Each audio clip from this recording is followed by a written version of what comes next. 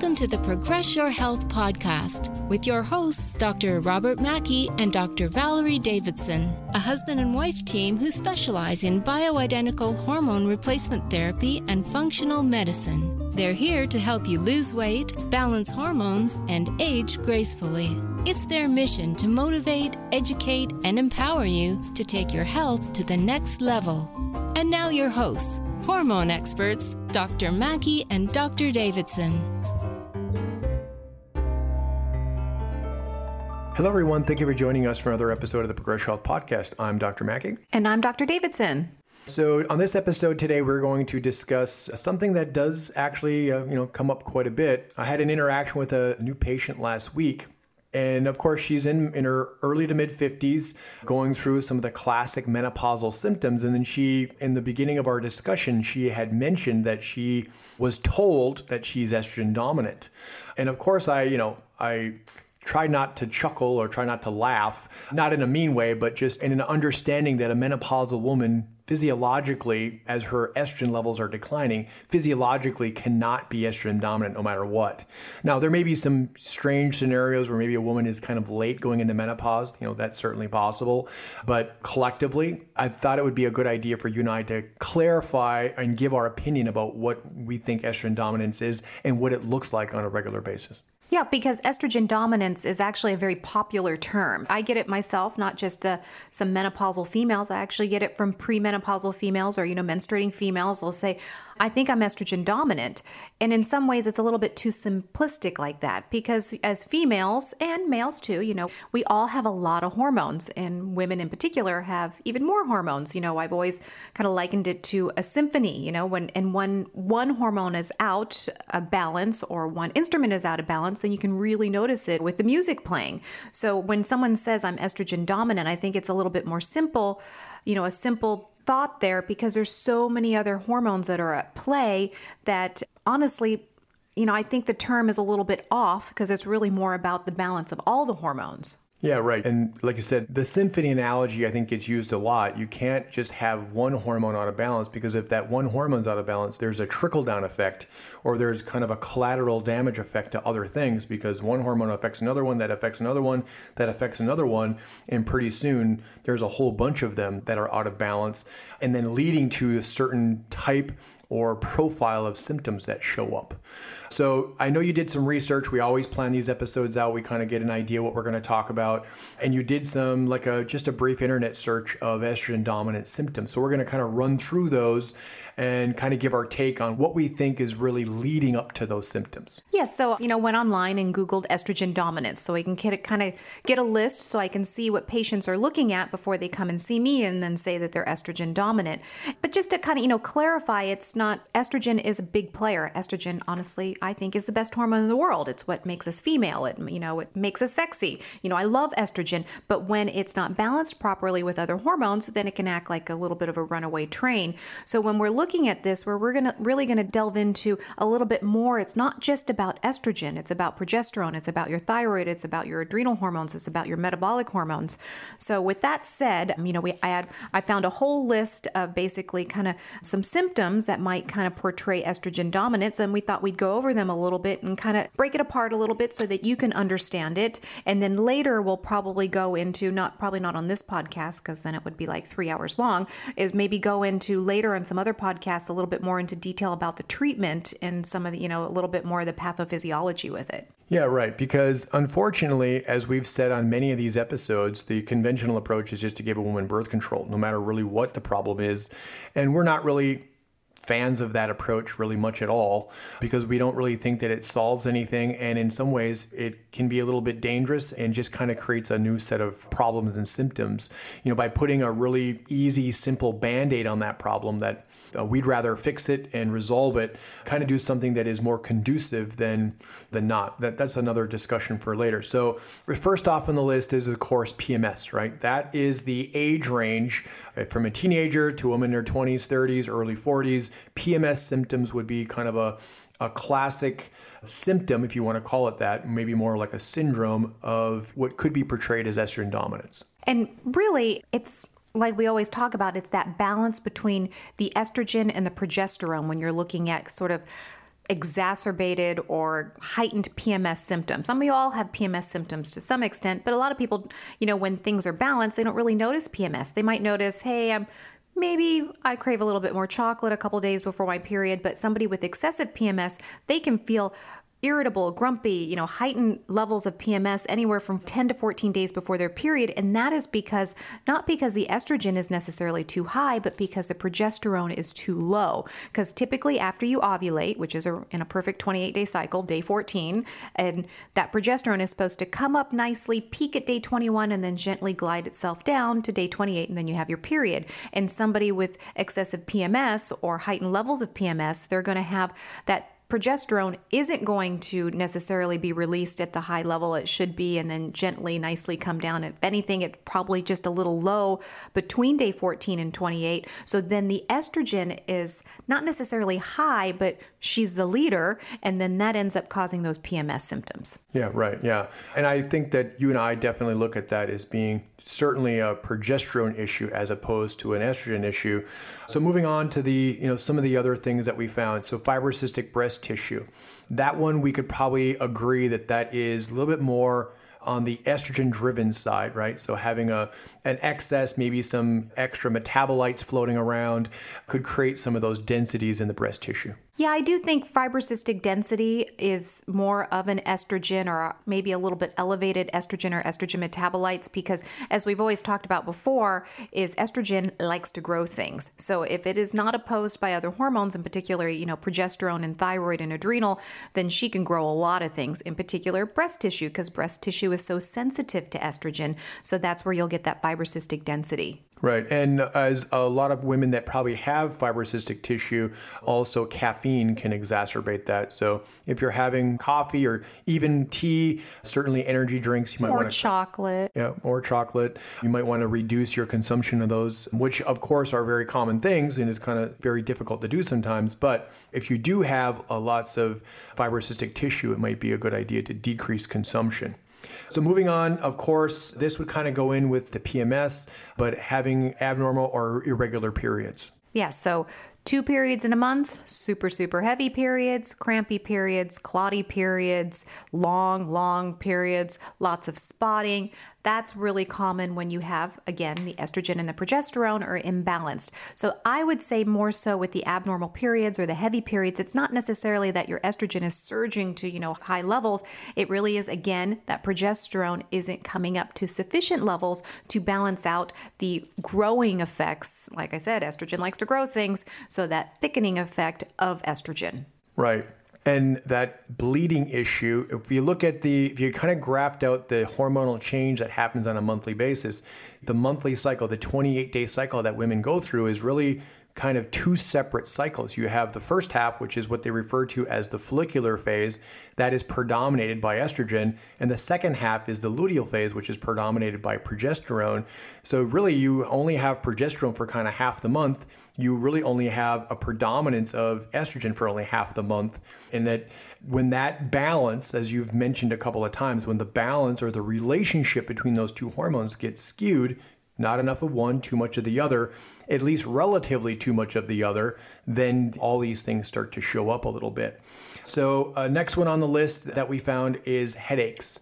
What are your thoughts on headaches? Yeah, hormonal headaches are really common. You'll see it from anybody from, the age of 14 to 47. It's really common. And if you notice that your headaches or migraines are a little bit more triggered too, like your migraines are worse, or you're having chronic headaches if you're a menstruating female, from day 14 to day 28, so the last half of the cycle, like Dr. Mackey mentioned, the luteal phase of the cycle. If your headaches are predominantly in that time period, that is a hormonal headache, and that is usually from not really too much estrogen, but from too little progesterone. Right. If you are having headaches or migraines and there is a little bit of a cyclical pattern to it, if it seems like it's happening every single month, Pay attention, look at your calendar, kind of overlay that what your cycle is, and guaranteed it's going to be the 7 to 10 days before you begin menstruating, more than likely, or at least most of the time. So next one on the list, of course, is breast tenderness or breast swelling. What are your thoughts on that? That I do think is an estrogen issue, because estrogen metabolites, having high estrogen metabolites, having elevated estrogen, because like I had mentioned, the breast tissue is so sensitive to estrogen, and estrogen itself causes water weight. So with the water weight, that tends to happen in the breast tissue. So women will say, my breast feels so full. I feel like I'm one size bigger. And of course, coming from a small bosomed gal myself, I get a little jealous when people say that, but you do definitely see that more often in larger breasted females because their tissue is so sensitive to that estrogen. Is they will, they'll say it's so heavy, it's so uncomfortable. That I think is more of an estrogen issue. Granted, balancing the progesterone can definitely help, but working on trying to bring down those estrogen metabolites are probably the key in that. But like I said, we're going to go into, treatment and causes could be a whole nother hour. Yeah, right. Yeah. Complicated for sure. And then the next one on the list that you put together is weight gain, and especially weight gain around the midsection. Oh yeah. We all know as females that belly fat. I have women that sit in my office and they will grab their bellies, because I get it, and say, I have never had this before. Where did this come from? I've always had such a flat stomach. And so normally you see that more with that kind of, they think that it's hormones. They say, hey, it's my hormones. I've never had this belly fat before. But really, like I talked about earlier, we've been talking about estrogen, progesterone, but there's so many other hormones that have play with that. Is your insulin and your cortisol are very closely connected to the estrogen, progesterone, which is why you see belly fat in females, and maybe it might be a little bit different in males. But it's definitely, I would say, not so much an estrogen dominance issue as it is more about an insulin and a cortisol issue. Yeah, exactly. Weight gain in general really has very little to do. It has some to do with estrogen, progesterone. That's why you're slimmer when you're 25 than when you're 55 for both men and women. But it has everything to do with insulin and cortisol. And that becomes much more of an issue. When the female hormones and the male hormones are gone when you're 55, it makes you kind of more, what I would say, maybe more responsive or more sensitive to those metabolic hormones. And then, of course, if the weight is going around the midsection for women, which is gender specific, not typical, right? Women usually put it around the hips and thighs because that's where the estrogen receptors are. When it's going around the middle, that is classically seen as being cortisol weight that has been redistributed, because it's not supposed to go there. And think of society, right? We're all busy, we're all stressed, we don't sleep enough, we're all exercising too much, all the things that we've talked about in other episodes. And that's why that accumulation of the belly fat around the middle, it just keeps going up and up and up. But it really doesn't have that much directly to do with estrogen. The estrogen dominance, kind of as a idea or a concept or a pathophysiology, as you just mentioned, is really more of an insulin problem than is an estrogen problem. The estrogen is responding to the insulin because that's about survival and reproduction and all these things. And then it just eventually kind of goes amok. And again, you start having all these problems. And then the next one on our list is mood swings. We hear about mood swings all the time. I'm surprised that we don't get phone calls like from husbands directly, right?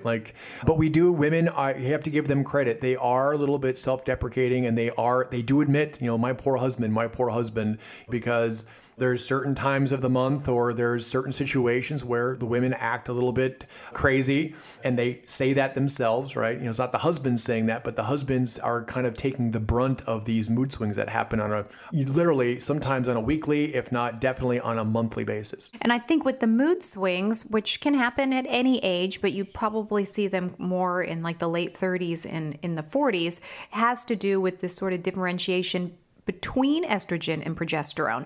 So like I'd mentioned, low progesterone, I've been talking about low progesterone, but normal estrogen levels typically cause a female to be irritable, grumpy, snarky. Things that normally wouldn't bother them really bother them. Even things that really nobody has control over, like breathing or eating, really aggravate you when your progesterone is too low. When I'm eating, does it bother you? Well, I happen to be balancing my progesterone a whole lot better, but I will tell you sometimes, breathing. I hear you swallowing. Why are you sniffing?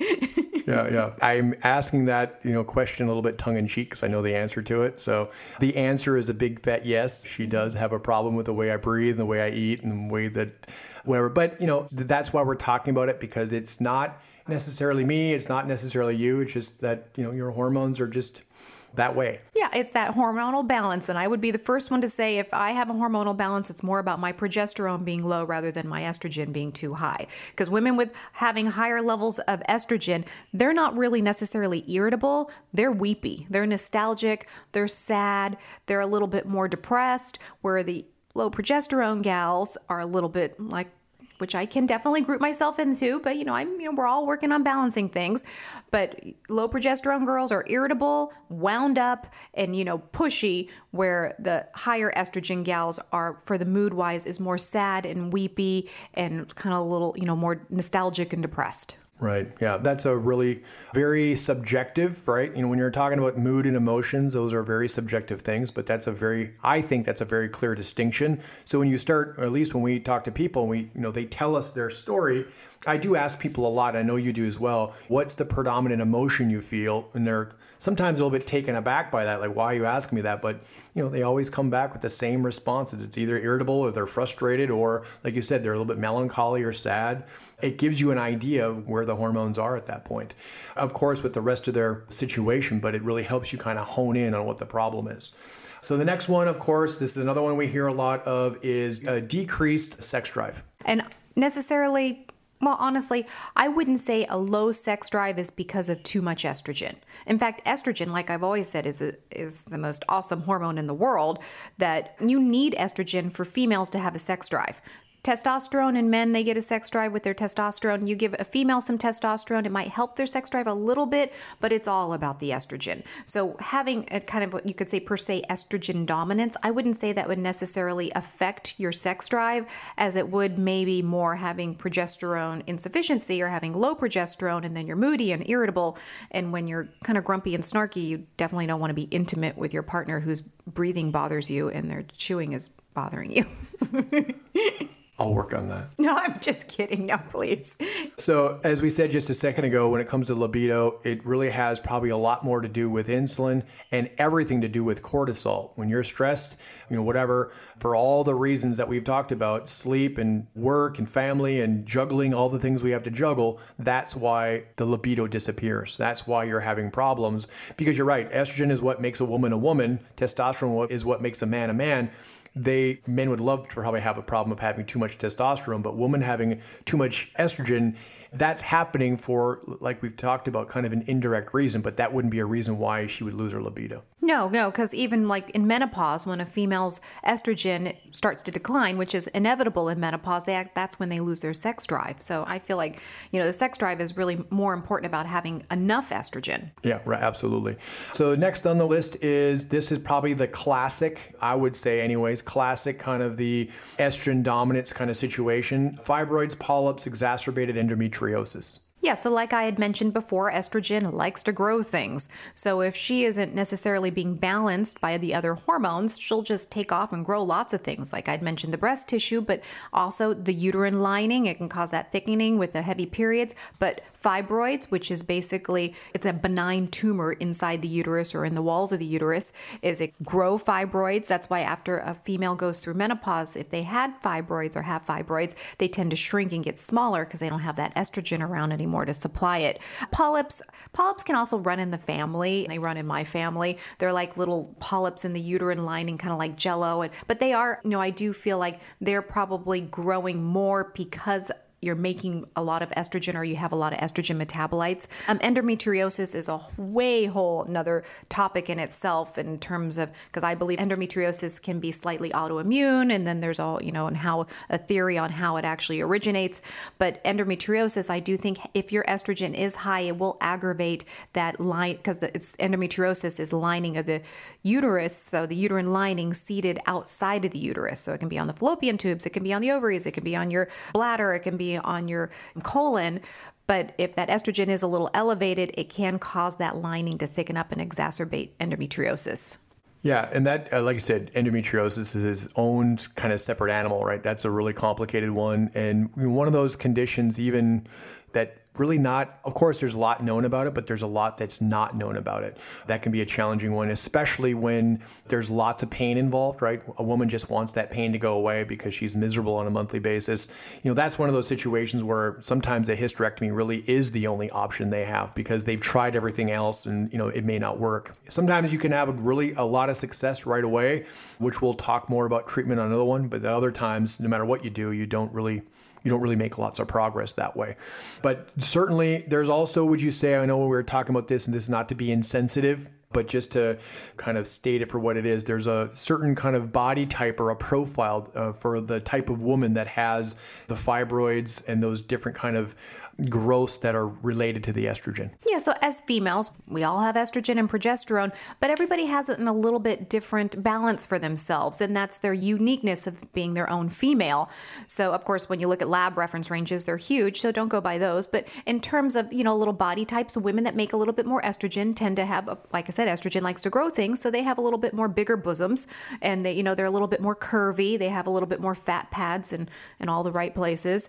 And then women that have a little bit more progesterone, they do better with higher levels of progesterone, because I have some women, I give them progesterone and they feel awful. That's because they're more of an estrogen-based body type. But women that have more of a progesterone-based body type tend to have, of course, those nice long limbs, a little bit more leaner, a little bit more athletic. Yeah, right. Yeah. So you can almost tell based on, like I said, the profile, where they fit just based on that alone. Not to say, of course, there's genetics and all different things that play into that, but you can kind of see with that, especially when you're trying to treat somebody that might be menopausal. So we're going to do a little hormone replacement. We don't want to do too much of one thing and too little of another, because we're just doing it basically as a cookie cutter approach. We want to do it based on that person's individual hormone balance that they would have had, when they're 20s and 30s. Right.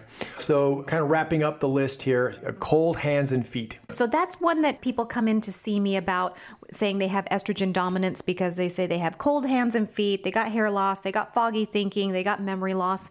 And honestly, I think that isn't necessarily related to having an estrogen progesterone imbalance. I think that's more to do with adrenals and thyroid. Absolutely. Yeah. Certainly you hear people say all the time, or their husbands complain, their hands are always cold, their feet are always cold, no matter what time of the year it is. It could be summertime, it could be winter. If it's winter, they have an extra sweater on or a hoodie or something. They're always just cold. They always have that kind of, very maybe significant, maybe slight bone chill. They never seem to get warm. I think that is one of those classic temperature regulation in that respect, is one of those classic thyroid issues, but certainly could also be, especially on the brain side of things, could easily be adrenals as well. Yeah, so anytime you're looking at estrogen dominance, when you read about it and someone comes in to see you and they say, I have estrogen dominance, you honestly, probably the first place we start at isn't necessarily the estrogen and the progesterone. It's, you want to start at the thyroid and the adrenals, because the thyroid and the adrenals are a lot of time upstream from the female hormones. And so when they're affected, it causes that estrogen progesterone ratio to be affected. So a lot of times when you're, like I said, people come in thinking, okay, well, I have estrogen dominance, fix it. There's so many more hormones, all around it that you want to look at and investigate before, you can't just fix this estrogen dominance per se. Right. And when we evaluate someone, we are looking at all of those hormones, right? You predominantly look at, or at least we try to in every situation, look at the metabolic hormones, the insulin, the cortisol, the thyroid, because those primary hormones always affect the secondary hormones, the estrogen, progesterone, testosterone, DHEA. It usually doesn't go the other way all that much. It's usually driven that one direction. Now, sometimes we can have an impact on the sex hormone side, with prescriptions and providing hormones, but then we need time to be able to work on the metabolic side, because that's the part where there's no medications for. You can't take something you can for your thyroid. That's the exception. That's why we do that, because of the kind of the broad sweeping effect that it has. The insulin and the cortisol, those are the challenging ones, right? That comes down to diet and lifestyle. That's why those are kind of ignored sometimes, because there's no real medications you can take that properly put them back in balance. Now, we're going to talk about this later on. We're going to talk, of course, As we're getting into the end of the year and the beginning of 2018, that's always a really hot time for weight loss. So we're going to be talking more about that. We have a book that we put together, an ebook called the KCCP, which we've talked about way early on before we moved. And we've kind of updated it and made some improvements to it. We're going to talk more about that, coming soon.